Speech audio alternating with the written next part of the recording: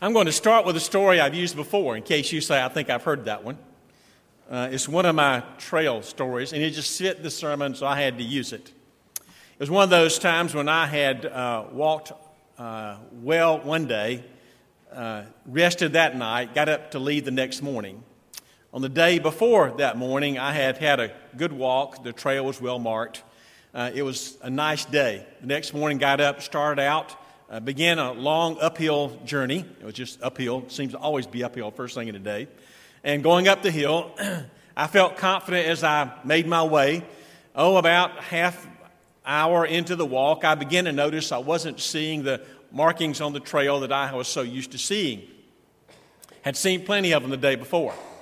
And in fact, I began to notice what I did see didn't look so much white as it looked kind of like a dingy gray, which concerned me. It had been bright white, just a little while ago. And I began to walk some more, and about 2 hours into the walking, I realized that I should be coming up on a place where there's water, and that'll be the way I know I'm on the right place. Well, 2.5 hours went by, and I had not reached it yet. I stopped, pull out my map. Here I am on a pretty high area, look out over the valley, look at my map, and I see the river, the James River is down below me. I can see my map, I can see the trail, I can see where I think I am, and yet I don't see the water. So I sit there and I think about it, and I talk myself into believing I've gone the wrong way. I doubted what I've done. So I turned around and decided maybe I missed a turn, and I walked back down for almost an hour. In sight of where I started, I knew I had gone the right way.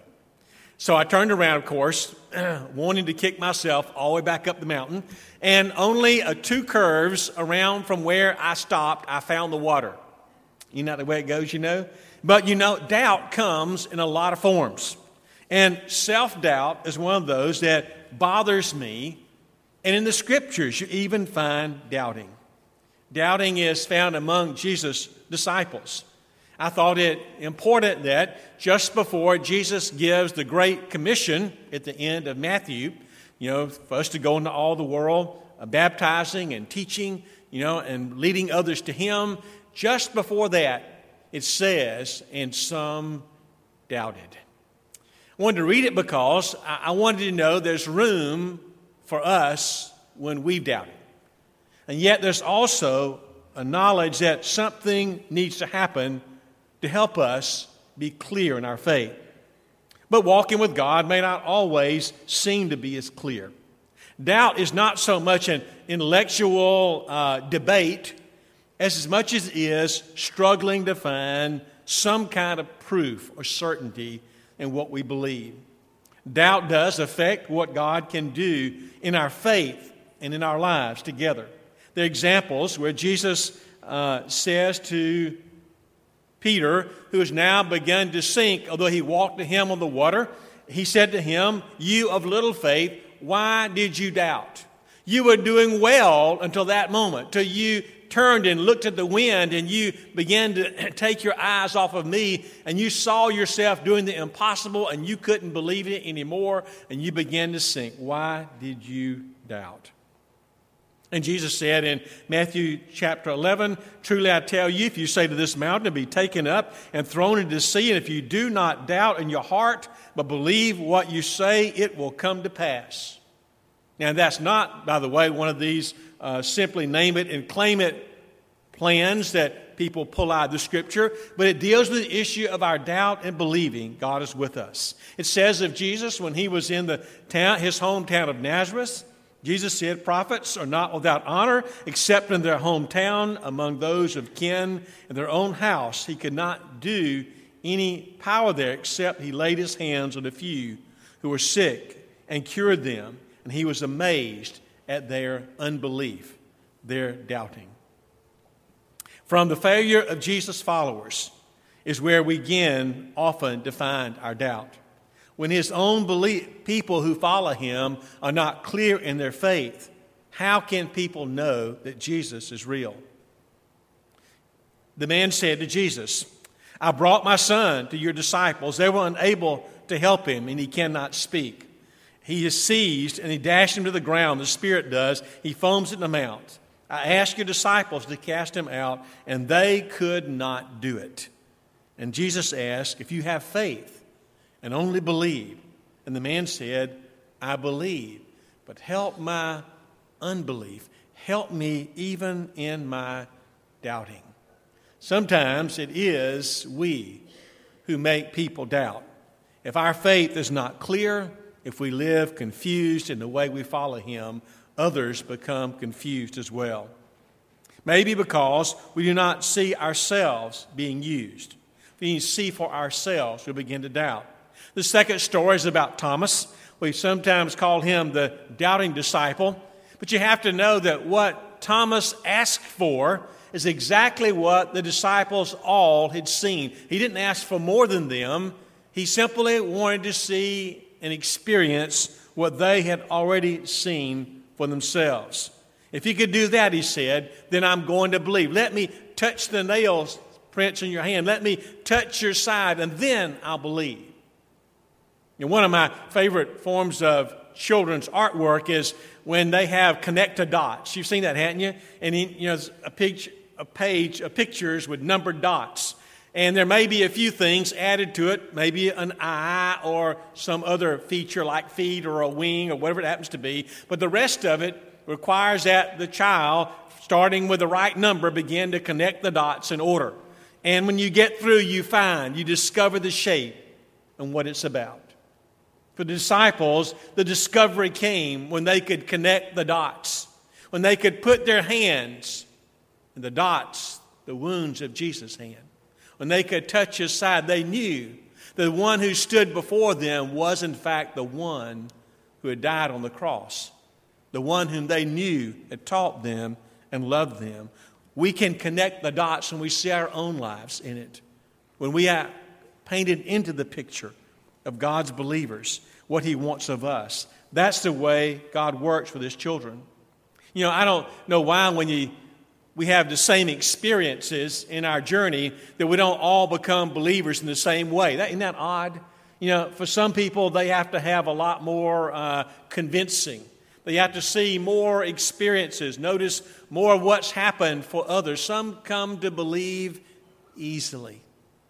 I find children often are so open. They're ready like a book to be written in, and they hear what God is doing, and they just want to say yes to him. Each year when I have confirmation classes, don't you know, it's one of those wonderful times of the year for me because I see children who are open to what God is doing, and they're ready to believe. If we're not ready, they are. They don't know all of it yet. They're going to learn a lot more. And yes, there'll be ups and downs in their life, but something about that moment helps them move toward him. And they are compelled. We are meant to be compelled as witnesses ourselves to the miracle of what God is doing. Accept the fact that God doesn't require 100% certainty in order for us to go forward. What is that soap that's 99 and 44, 100% pure?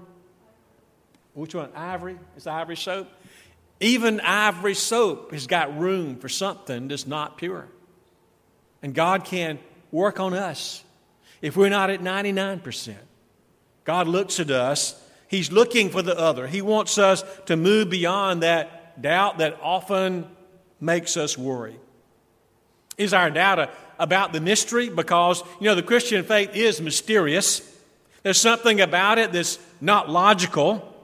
And I like this saying someone wrote, said, faith is a mystery of the heart that the mind wants to solve. Faith is about the heart. When we come to believe, and the mind is trying its best to explain things, they're not always going to be logical, not always going to be in their description what is right, and yet God works in, we say, mysterious ways. And we come to believe in him if we'll not doubt, if we'll move beyond that. Some of our unbelief is not rooted in a lack of knowledge or even the lack of logic in what we have. It's rooted in our uncertainty of what it's going to mean. What is God going to ask of us? What is he going to do with us? And if he asks that, can we in fact follow him? There is a way out of doubt. bring up the subject of doubting, I think, well, I hope that you are here this morning to say, I want to be clear in what I believe and how I believe my faith and how I'm going to live it. We have a doctrine called the doctrine of assurance, and to me that's one of the founding principles of Methodism. John Wesley discovered that, believes that we have an experiential faith. It's not a hand-me-down one from a different generation. It's something that you can know for yourself. And so we are reassured through our own experience. It's not something someone else simply tells us. And we find that God loves us in that way. There is, when I was walking on the trail, and I had the doubts. I tell you, I had some experiences along the way in that doubt. First of all, when I was walking, I was doubting whether or not I'd seen the right markers. And I doubted whether or not I had noticed when there was another trail going off and I'd gone the wrong direction. And what I doubted was the map I held in my hand. It seemed to tell me I was going the right way, but a couple of other things, which I'd learned to trust more than it, told me I wasn't. I wasn't seeing things I thought I should see. What are solutions? What are spiritual facts that will hold us in times of doubting? I want to share four of those with you. First of all, there's the spiritual fact we find in the Scriptures that all of us have sinned and fallen short of the glory of God. That's an anchor, a fact that we can know about ourselves. We don't stop with that one, though. We move on. For the wages of sin is death, but the free gift of God is eternal life through Jesus Christ our Lord. So we found another marker along the way. We know that not only what we are, but we know what God is already doing and what He can do for us. And we find, but God proves His love for us, that while we're yet sinners, Christ died for us. So we have an answer to our doubts and our uncertainties of what God has done. And then we confess with our lips and we accept Christ as our Lord, and we move beyond doubt into believing. Doubt is, to me, like wearing a mask that we hide behind in times because of what we're afraid of. Because if things become clear, then more is expected of us, that God may begin to use us. The church is, to me, a community. And you know, it's good to see the community together. You reassure each other by doing that. You know, your presence next to another person says that I'm not believing alone. You're helping me at times to believe. I'm helping you at other times. That's what the church does. We're a community of believers that help each other in our times of struggles and doubts. No one claims to have all the answers all the time. I certainly don't. But we're looking together. And God's love is that real. There's room for us even in our times of doubt. But watch out for doubting, because in some ways it may close us off to seeing what God is doing around us. We miss it. We fail to see. And God is open to us. Would you pray with me? Our Father, we thank you for the miracle of believing itself. And we thank you that even our times of uncertainty, maybe because of struggles, when things have not gone our way, pains and sorrows have come our way, we're wondering if you love us and care for us, and yet we know you do. We find it often in those around us who will hug us, hold us, have compassion for us in your name. Help us through those doubts again into believing and finding in that yet the joy. Open us, Lord, as we share together in this time here, that your Spirit may move among us. In the name of Jesus, amen.